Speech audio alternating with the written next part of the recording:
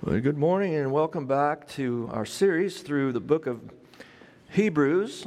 Last week we arrived at probably the most famous portion of the book, that being chapter 11. One of the greatest passages on faith in the Bible. Also note, as I shared last time, that we are looking at this portion of Hebrews in three parts: faith explained, faith exemplified, and then faith encouraged.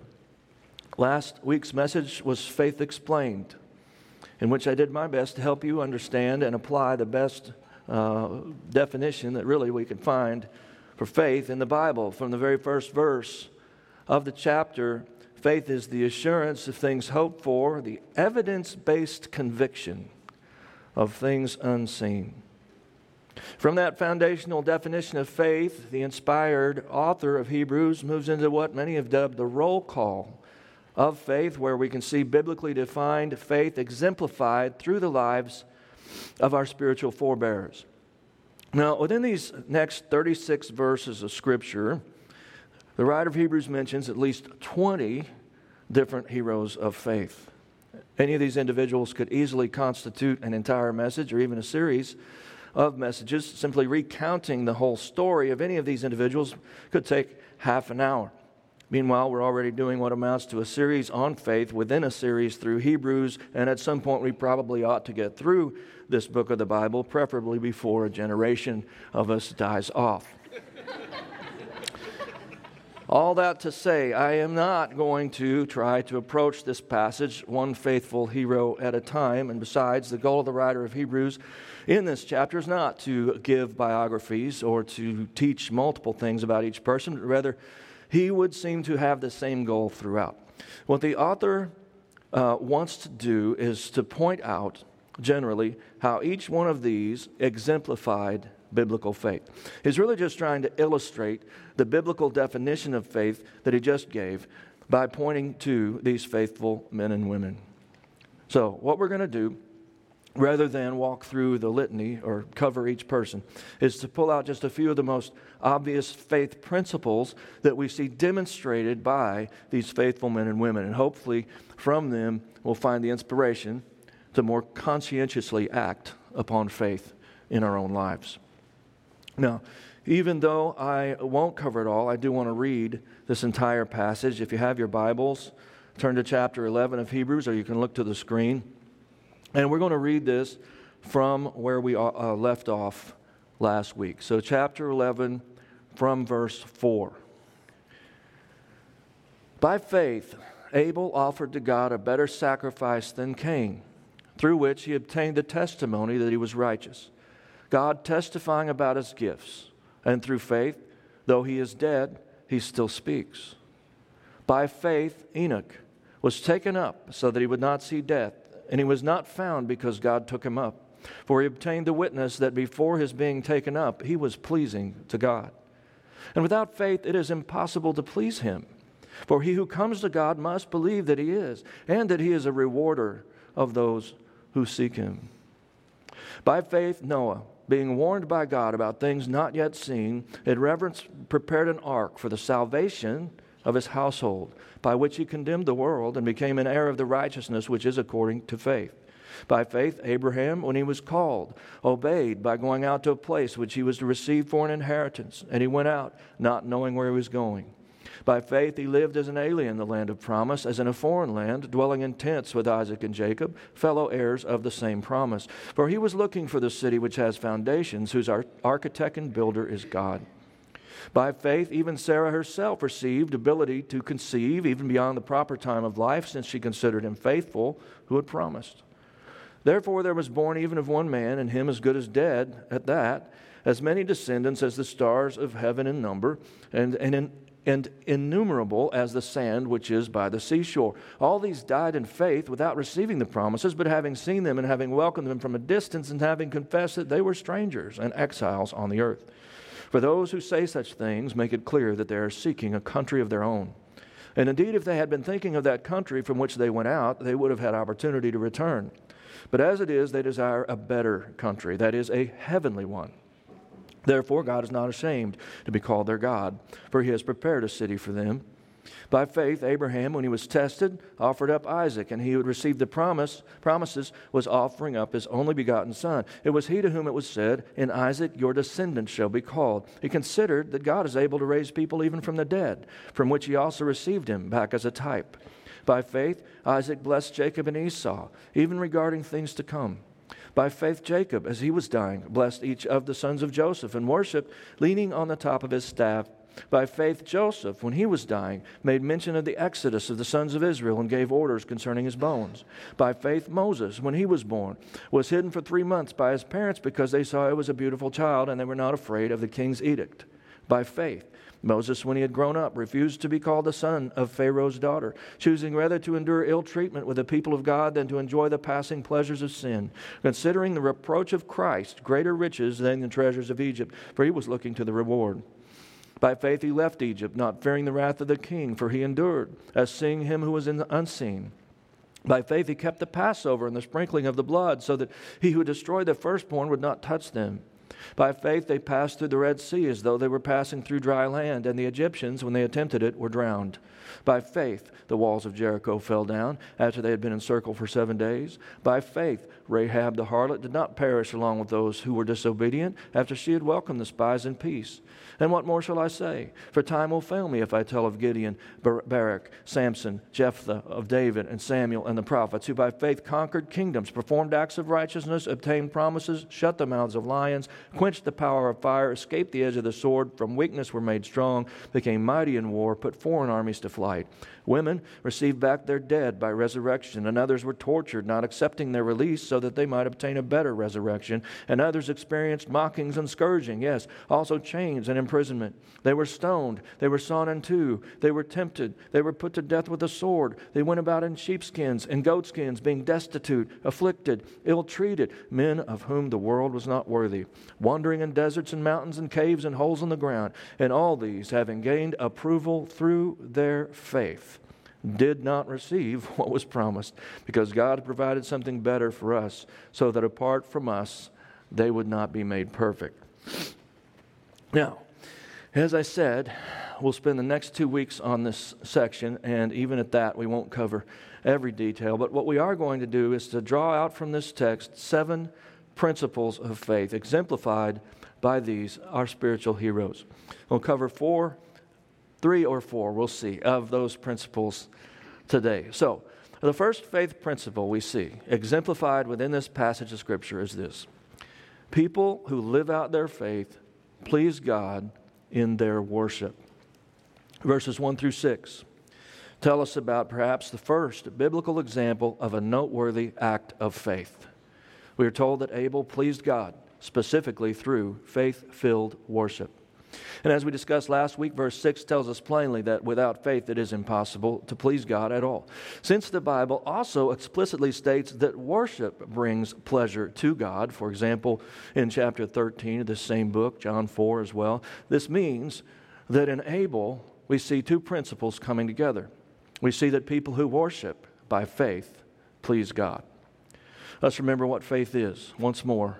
From last week, we learned that biblically speaking, faith is assured conviction, fueled by the evidence of things unseen.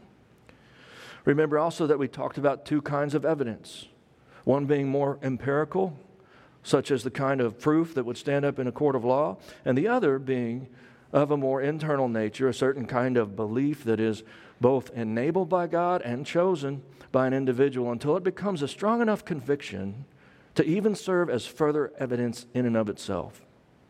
We learned that faith is a God-enabled choice to put our trust in Him.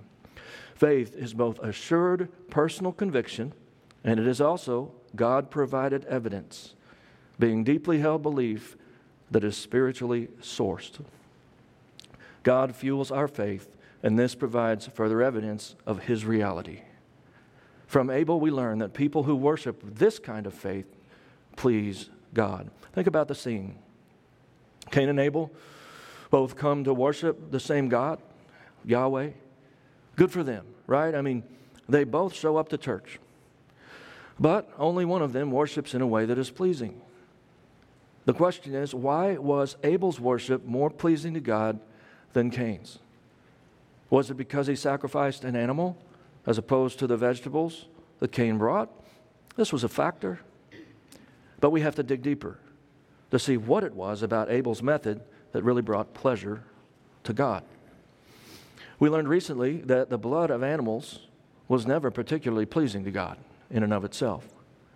No, it was always about the heart and the faith behind the offering. Faith looking forward to the Savior who would, in fact, suffer and bleed and die for our sins. See, the reason for God's pleasure in anyone's worship has little or nothing to do with the method or the substance of the sacrifice itself. How do I know? Well, that's the cool thing about the book of Hebrews. It answers many of the questions we have when we read the Old Testament stories. We don't have to wonder what was better about Abel's sacrifice because we have an inspired commentary on this ancient event right here in Hebrews chapter 11. Let me first make sure everyone understands that this New Testament passage, which is our text to study today, is written in the 1st century A.D. And it is written about stories that took place, in this case, thousands of years earlier. These stories were originally recorded in books like Genesis and other parts of the Old Testament, but here we have a post-Christ New Testament writer telling us more about those stories under the inspiration of the Holy Spirit. In fact, in this passage, things are written that we would have no other way of knowing.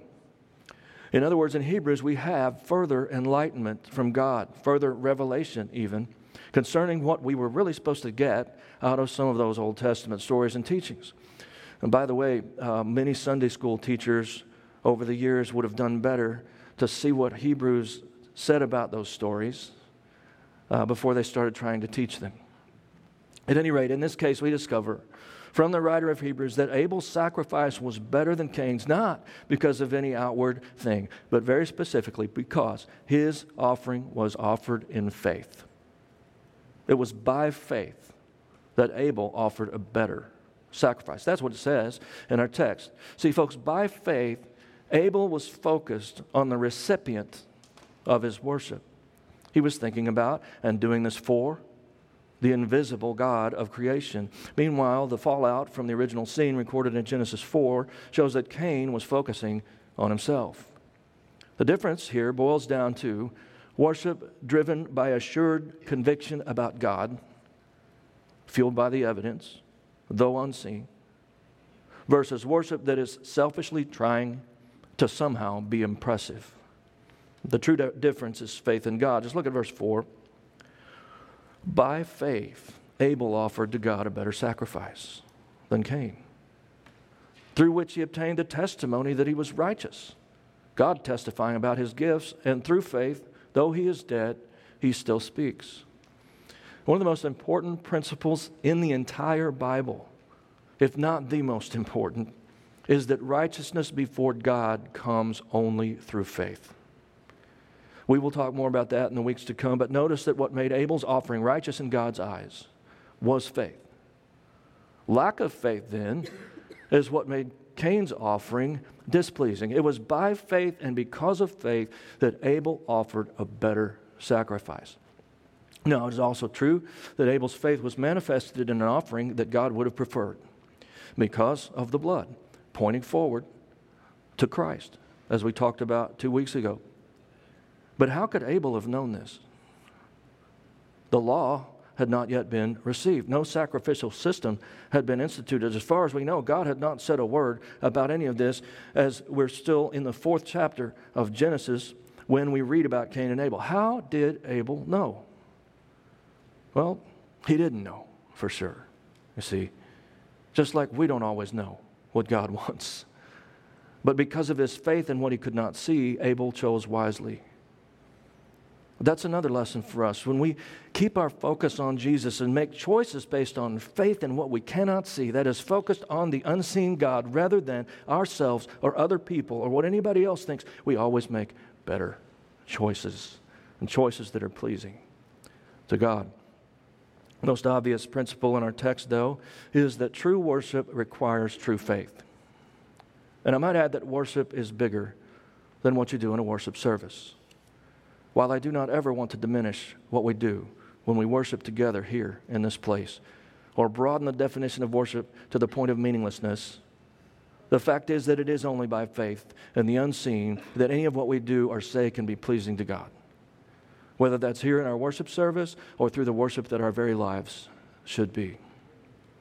So, how can we apply this today? Cain brought plants and Abel brought an animal. But in our worship, we don't bring such things to God, right? Jesus put an end to the sacrificial system, and He made worship even less about the external and even more about the internal, so that today we bring God our hearts in worship, and we do this through various tools.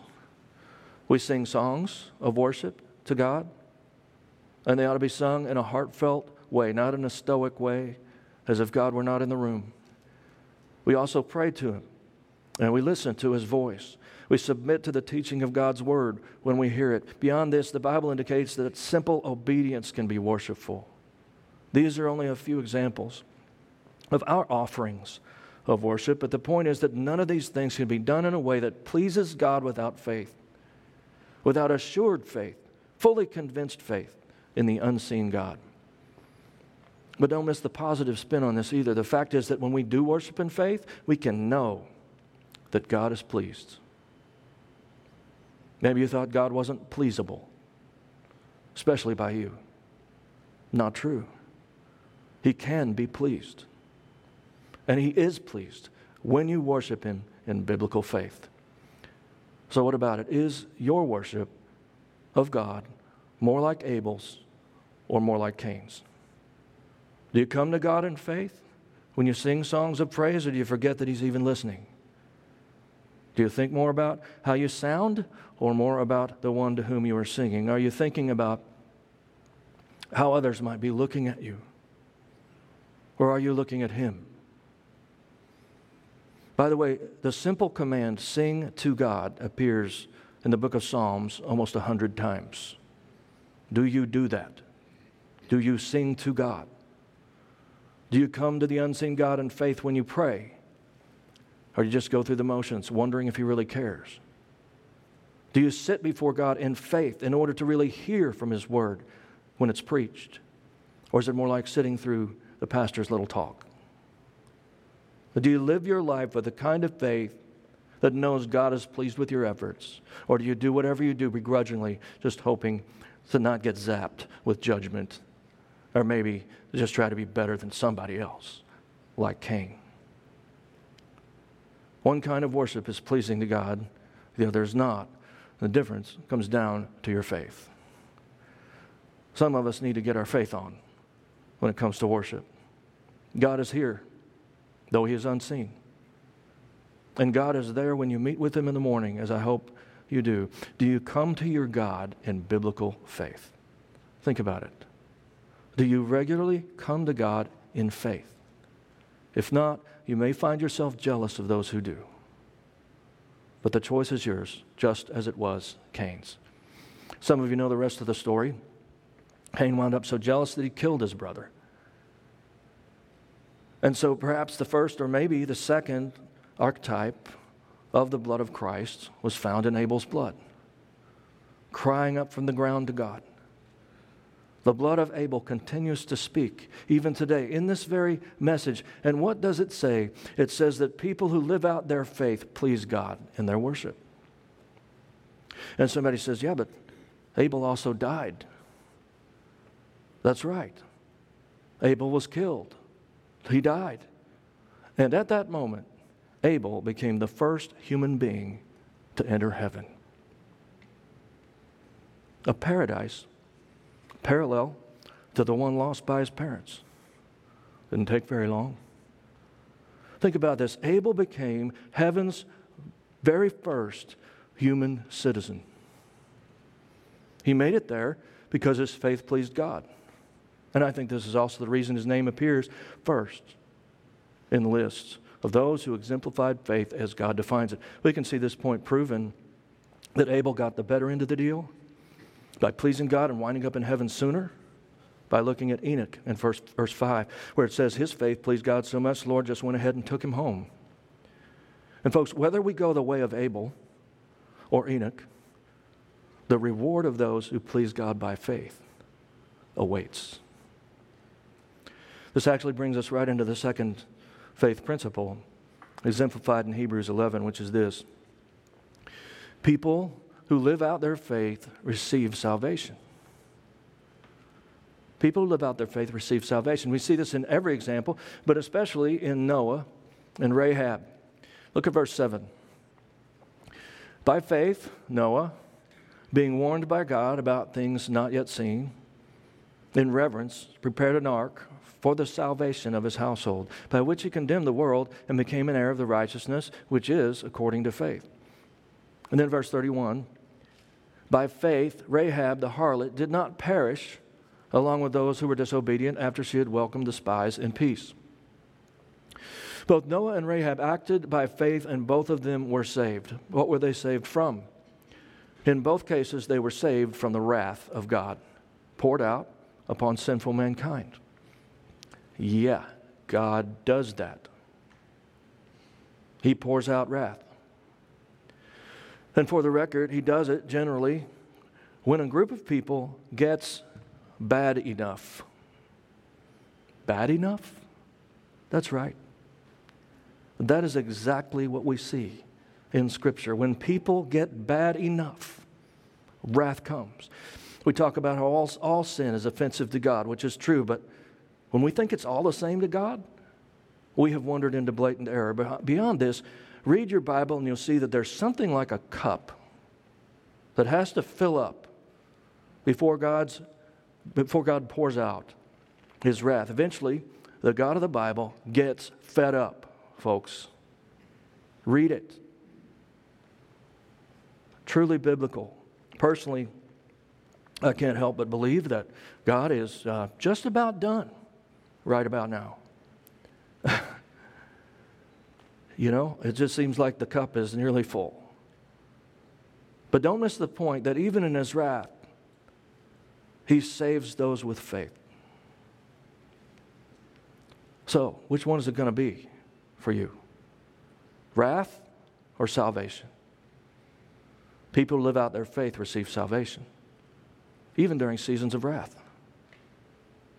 For Noah, faith meant building an ark, which seemed crazy at the time. If you read the story, you'll see that God's salvation came to Noah and his family specifically because of his faith. The ark served as an archetype, a foreshadowing of his faith, of Christ, of the cross, both made of wood, both vehicles of salvation, both requiring an act of personal faith in the Word of God in order to actually save. Ephesians 2:8-9 tells us that salvation comes as an offering of grace to us from God, and that it is applied through a faith decision to receive it. Applied to Noah, the Bible says he found grace in the eyes of the Lord. It says he found this grace because of righteousness. But we also know that there's only one way any human can be deemed righteous before God, through faith. No principle is more clear throughout the Bible than this. Righteousness comes only through faith, and so grace always comes with faith and through faith. In other words, grace was given to Noah because of his faith, and this faith in the unseen was put into practice even as he lived it out by doing something everyone thought was crazy: building an ark on dry ground. Similarly, faith in the unseen is also required to believe your sins were paid for on the cross. The point being that faith is always the vehicle of salvation. Let it also be understood that since Noah is listed here, we know that he was saved from much more than the flood, only to live a few more years, but also he was saved from the wages of sin to eternal life. That's what faith can do. Faith can save you because of God's grace. Rahab's act of faith was found in harboring spies who she knew worked for Yahweh, God. She helped Joshua and Caleb and the other 10 Hebrew commandos out of the city of Jericho. This put her in great danger. A lot of risk comes with faith in this world. She was in danger from her own people, but she seemed to recognize that the people from whence she came were on the wrong side of God. By the way, do you think there can still be any Rahabs today? Even from places like Portland, maybe? I think so. And I'll make no mistake, Rahab's people were wrong. So wrong and so far from God. These Canaanites sacrificed their own children to false gods, among other things. And this woman herself lived as a prostitute Still, somehow, apparently in repentant faith, Rahab did exactly what it took to avoid the coming wrath of God. She got on her ark. She turned toward the cross. She accepted God's offer of salvation by faith. Rahab could see that God had reached his limit. He was fed up. She knew that he had decreed that they were all going to be driven out from their land or die. That included her, and she believed the word of the Lord, that it was going to happen. For whatever reason, like few others among her people, Rahab believed the word of the Lord. Likely she had heard of these people of God and all that God had done for them, and so she was ready to make her choice. When Rahab acted by faith in Israel's God, he responded with the grace of salvation. Because of her faith, God not only spared Rahab, but she wound up marrying Israel's new leader, Joshua. She became the matriarch of 8 prophets, including Jeremiah. Isn't that incredible? Just a simple little step of faith in her life was forever changed, including her progeny, her children, and their children, and their children. According to Matthew, Rahab was even a direct ancestor to Joseph, earthly father to Jesus Christ. Faith brings salvation. And friends, when God saves, he completely saves.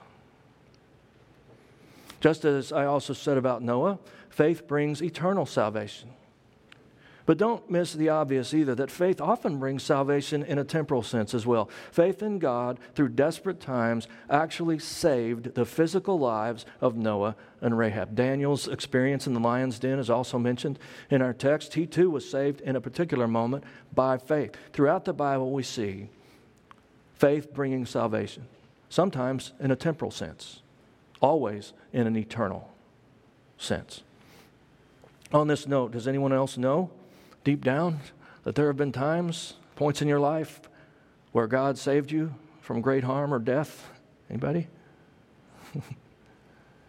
I do. I know there have been several times when I should have been seriously injured or killed, and God saved me. What kind of person do you think it takes to plant a church, by the way? A risk taker. My poor mother.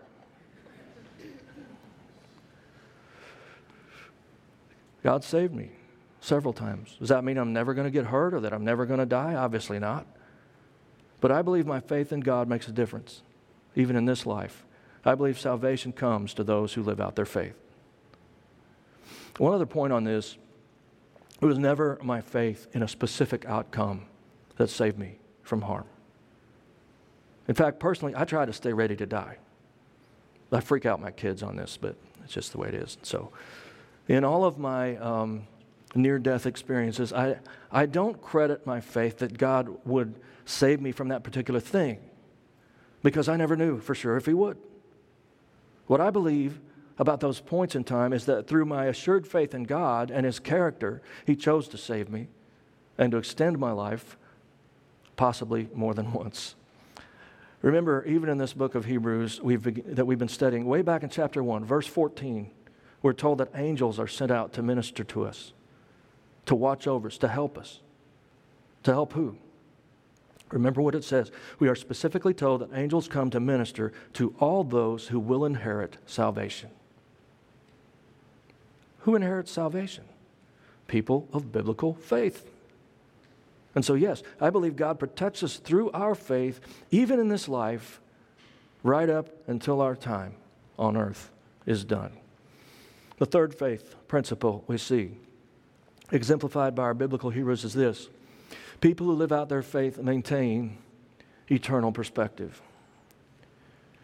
We see this principle lived out by all of the patriarchs and matriarchs, I guess, but especially by Abraham. Our text says, by faith, Abraham, when he was called, obeyed by going out to a place which he was to receive for an inheritance, and he went out not knowing where he was going. By faith, he lived as an alien in the land of promise, as in a foreign land, dwelling in tents with Isaac and Jacob, fellow heirs of the same promise. For he was looking for the city which has foundations, whose architect and builder is God. Abraham lived like a man who knew this life is not all there is. But that is an understatement. Most of us probably keep heaven in the back of our minds, at least. We pull out thoughts of heaven when someone dies or when we're afraid. But folks, that is not anywhere close to the perspective we see in Abraham. To maintain an eternal perspective is much more than just thinking about heaven when circumstances demand it. Abraham didn't even know where he was going. He didn't have much of a plan, did he? Some of you are like, yep, that's me. I have absolutely no idea what I'm doing with my life. Okay, well, if it's encouraging, let it be encouraging. But honestly, Abraham had clearly not been to the right conferences or seminars. He didn't seem bothered by where he would be tomorrow or what he would be doing. Abraham was a nomad for God. And think of that phrase Northwesterners seem to like. Not all who wander or are lost. Not all who wander are lost. Seems like I most often see that alongside other more offensive bumper stickers, but let's agree where we can. And that is definitely true. Not all who wander are lost. See, Abraham just wanted to follow God wherever he led day by day. And don't you know that he looked lost to somebody? And yet, far from being lost, Abraham was actually walking by faith, like few others, one step at a time. Even after Abraham got to the promised land, he continued to live as if he were an alien in a foreign land. Did you ever notice that? He didn't really settle down so much. That's what our text says in verse 9, that he stuck with the tents. I guess he was homeless, in a sense. Though to be clear, Abraham never expected anyone else to take care of him. Regardless, what does this mean? Why would Abraham live this way, even after he got to the land where he was going? The writer of Hebrews tells us why. He says it is because Abraham knew that ultimately he would never arrive in this life. He was looking further to a land beyond. He knew that human life is temporary and fragile, that in our bodies we live under the curse of death. He also knew that God had spoken to him about a place not of this world. And by the way, when Jesus promised a new heaven and a new earth, he meant completely new ones. Read your Bible, the one that gets utterly destroyed, folks. It's not like some remnant is going to still be here. There's gone, wasted. Nothing that's here will be here. But I digress. Abraham knew God's promise, though couched in earthly language, was in reality all about eternity.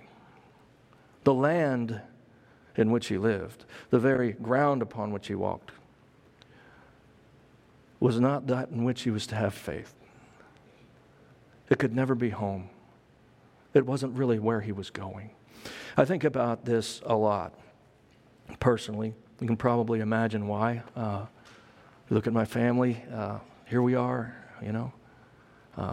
I lived 40 of my years in the Midwest. Since coming here at the leading of God, folks have always wanted me to call this place home. Some, it seems, would prefer that I never mention where I came from. It's understandable. And I've been here in the Northwest for a full decade now. So, what do you think? Is this home? Brought all my family out here with me, even my parents. And here we are, still. 3 houses in Ridgefield owned by Fords. This group of Fords, not to mention the other Fords. Is this home? Is this home? No. No, this is not home. And that is because my home is not on this earth. Neither the Midwest or the Northwest are home for me. How can I say that and still be happy? By faith.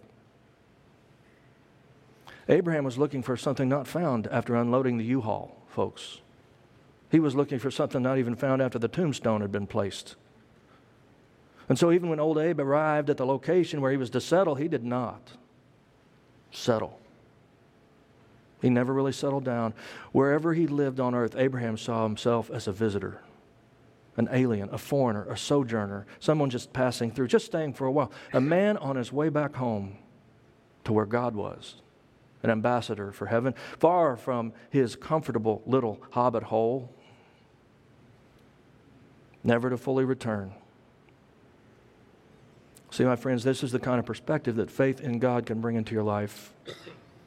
I hope you can see here that God holds this way of life up as an example of biblical faith, because I'm here to tell you that this kind of perspective, this kind of faith will change everything about your life. The fact is that so many of God's promises are not for this life. We are not promised heaven on earth. And you know, it takes a lot of faith for promises beyond this life to matter as much as they should. That takes faith. Even the biblical heroes did not receive most of their promises in this life or in this place, but they did have the strong conviction of assured faith in what was beyond. From verse 13, all these died in faith without receiving the promises, but having seen them and having welcomed them from a distance and having confessed that they were strangers and exiles on the earth. For those who say such things make it clear that they are seeking a country of their own, a different country. And indeed, if they had been thinking of that country from which they went out, they would have had opportunity to return. But as it is, they desire a better country, that is, a heavenly one. Therefore, God is not ashamed to be called their God, for He has prepared a city for them. The country mentioned here is a reference to the New Jerusalem, as it's called in the book of Revelation. This is the place with streets of gold, where the Bible says there will be no more crying, no more tears, no more pain, no more death. The place where Jesus reigns as eternal King of kings and Lord of lords, an eternal country for eternal people. The Bible says those who have placed their faith in Christ are already citizens of this eternal civilization, and that means that here on earth we are just visiting. Now, it's a challenge for our temporal minds. I mean, it really is. It's really quite difficult to live like this, isn't it? Aren't most of us consumed by our own little world most of the time? Well, what can I say? Do you want me to say that's okay? Maybe it's okay, I guess, but it's not the goal. Being consumed by the things of this world falls short of living by faith. Abraham shows us that people who truly live out their faith maintain eternal perspective all the time. Are you a person who's living out your faith? Or is your faith so weak right now that you can't see past the temporary world in front of your eyes? What do you do when your faith is weak? I gave you a twofold answer to that question last Sunday. I said you should ask God for faith, to seek faith from God with all your heart because He is the giver of it. And then I said you should choose to act on the faith He gives, put it into practice, do something. At some point we must choose to trust and choose to believe and choose to think about the things of God, His country, His city, His kingdom. Who do you really live for? But you know, among Christians today, I've heard some belittle this type of thinking. Maybe you too have heard someone say something like this: that guy is so heavenly minded, he's no earthly good. Nonsense. Utter nonsense. The Bible says eternal perspective is a mark of true faith. Now, I will equivocate just a hair on this to clarify that I do not mean to say that we shouldn't care at all about the things that affect us in this world, nor am I saying that we shouldn't make any plans. I'm not telling you to disengage from your responsibilities as earthly citizens, even though our stay is short. We're not to close our eyes or hide in retreat. That is not what God is saying. Even Abraham had stores of food and more livestock than he needed for the day. What I am saying is you've got to bring eternal perspective into everything you think and everything you do on this earth. Those with faith are not consumed by the temporal. We are not swept away by those passing winds. We are not overwhelmed or consumed by temporary evils. No, those who live by faith are consumed instead by the eternal, and everything they do in the temporal is guided by that perspective. How are you doing with this? Let me briefly illustrate to help you make the application. Jack, I don't think we have any Jacks, so I use Jack. Jack is a Christian who's looking down on the world. Like God, Jack is justifiably disgusted. He is sick of it. He hates what this culture is doing to his children and grandchildren. He constantly talks about how things used to be and how it could be that way again if others who think like him would become more involved in fighting back or in fixing the problem. Sally has her eyes on the kingdom of God. She isn't blind to the world, but she doesn't expect to fit in because she sees herself as a stranger here. She teaches this to her children. She knows she has a job to do as an ambassador in a foreign land, but she doesn't expect to really like it here all that much. She wonders how soon she'll get to go home to heaven. She looks forward to that day with great anticipation. Meanwhile, she lives her exiled life in such a way as to bring as many people with her as possible when the day comes to go home. Now, Jack has some points. He is not actually wrong in any of his thoughts. If more Christians stood up for what they believe in, there probably could be a few changes made back toward the right for a season. Jack is not wrong about any particular fact. And yet, the person of faith in the illustration is Sally, not Jack. Take note, you can be right and utterly faithless. Sally, on the other hand, is less focused on being right and more focused on being full of faith. She lives out this faith by maintaining an eternal perspective even while trudging through this temporal world. Her faith is in what God can do through her, and she knows that ultimately His plan is for redemption, though it will only happen in His timing. Come what may, Sally's faith, like Abraham's, is in God and His eternal plan. I wonder how much differently Christians might come across today and what it would do, even for mission accomplishment, if we had faith more like that of Abraham. If we held on a little more tightly to the heavenly kingdom and a little more loosely to this worldly kingdom, I wonder how much more could be accomplished for God even here. I guess I don't really know about that, but I do know that people who live out their faith maintain eternal perspective.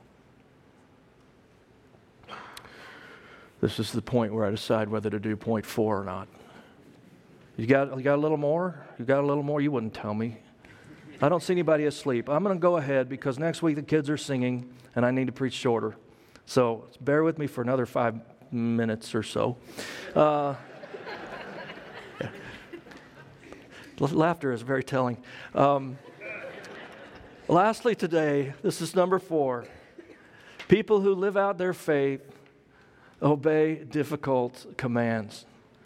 People who live out their faith obey difficult commands. Verse 8 tells us, by faith Abraham, when he was called, obeyed. And then picking up in verse 17, by faith Abraham, when he was tested, offered up Isaac, and he who had received the promises was offering up his only begotten son. It was he to whom it was said, in Isaac your descendant shall be called. He considered that God is able to raise people even from the dead, from which he also received him back as a type. Obviously today, if someone tried to say that God told them to kill their son, we would lock such a person up, and rightly so. But the fact is that once in all of history, God actually did tell a man to do that. And that man was about to go through with it when God stopped him, later explaining that it was only to test his faith. And remember that God provided a ram to be sacrificed in place of Isaac, because it was never in God's character to allow Abraham to kill Isaac as a sacrifice. Here, as with Abel, the faith of an Old Testament saint is used to foreshadow the cross of Christ. The principle I'm drawing out today is this: people who live out their faith obey difficult commands. Have you ever had the faith to obey a truly difficult command of God? Just think about it for a minute. If you've ever obeyed a particularly difficult command of God, you know that the key issue was faith. See, it isn't so hard to obey if you know that God is there and that God is actually calling you to do it. And He's going to empower you and help you with it, right? But friend, it takes faith to believe those things. Remember, God calls us to faith in the unseen. Our faith will not be made sight until the end. Twice so far, God has called my family to plant a church from scratch. And we did that both times. People always want to know how we can know. How did you know? When God speaks such things. That's tough to explain, but we can talk about it sometime if you want. What I can tell you is that both times it was difficult to surrender to the call. Not hearing an audible voice seemed crazy. Not seeing any writing on the wall. Needing to believe what we could not see. But really, that first step was nothing. We thought it was difficult to resign from our previous church with no idea how we would pay the bills both times. But that was nothing.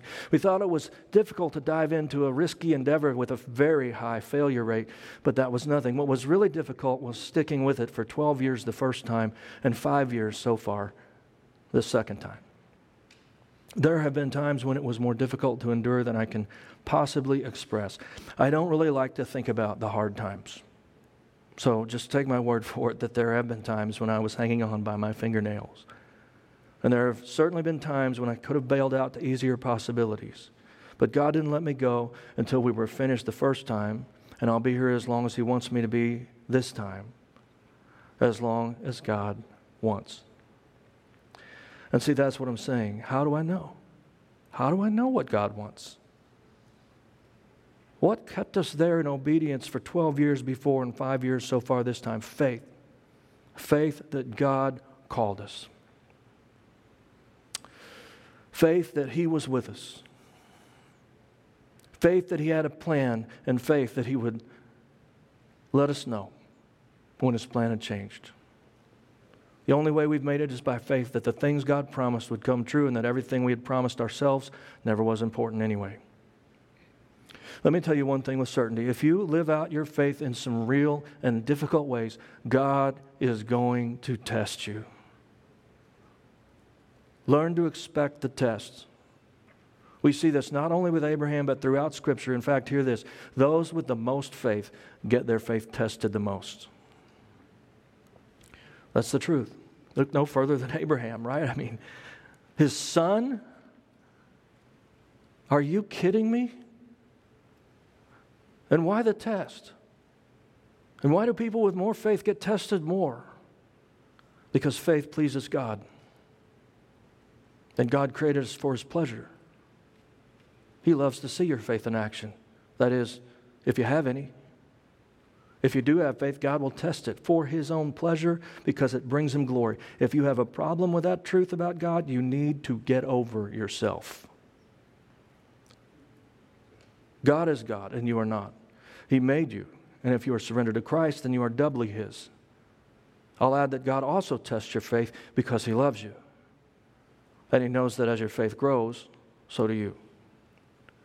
See, the other side of this is there's no feeling in the world like coming out on the victorious side of one of God's tests. There's nothing like laying down something that's very hard to lay down only to have God give it right back or even lead you to something that's somehow better. Oh, man. This is better.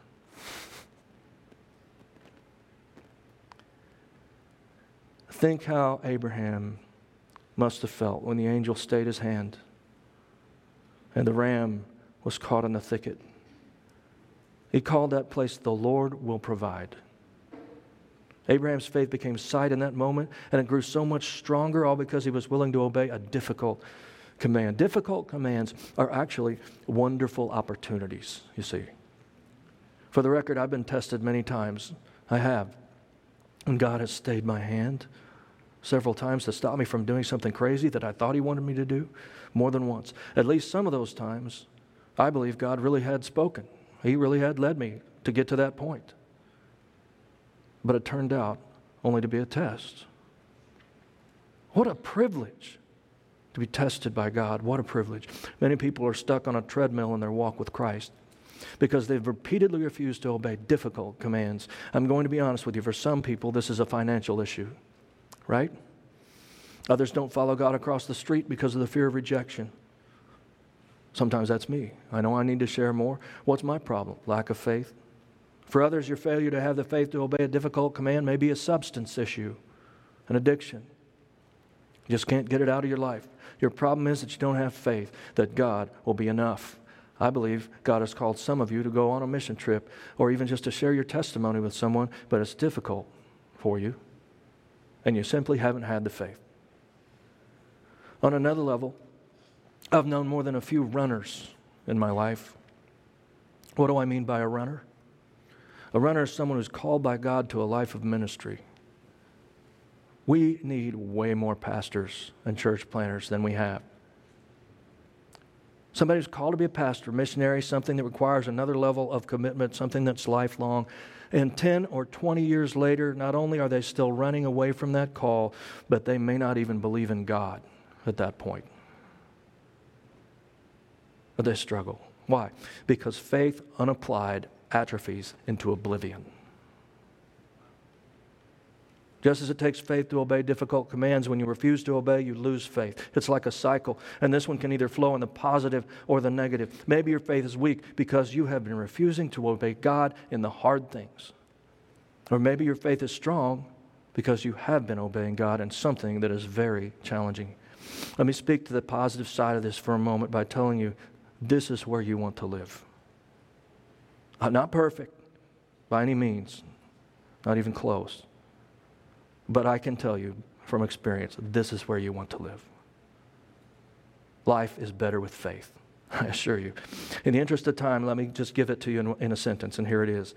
Obeying God in the difficult is like putting your faith on steroids, okay? It will pump you up, all right? Come on. When it's difficult, the more difficult, the better. It's truly an amazing thing to experience. This can become a positive addiction until you're actually hoping God will ask you to do something else that's really difficult so you can experience a faith boost when you obey. It's an awesome way to live.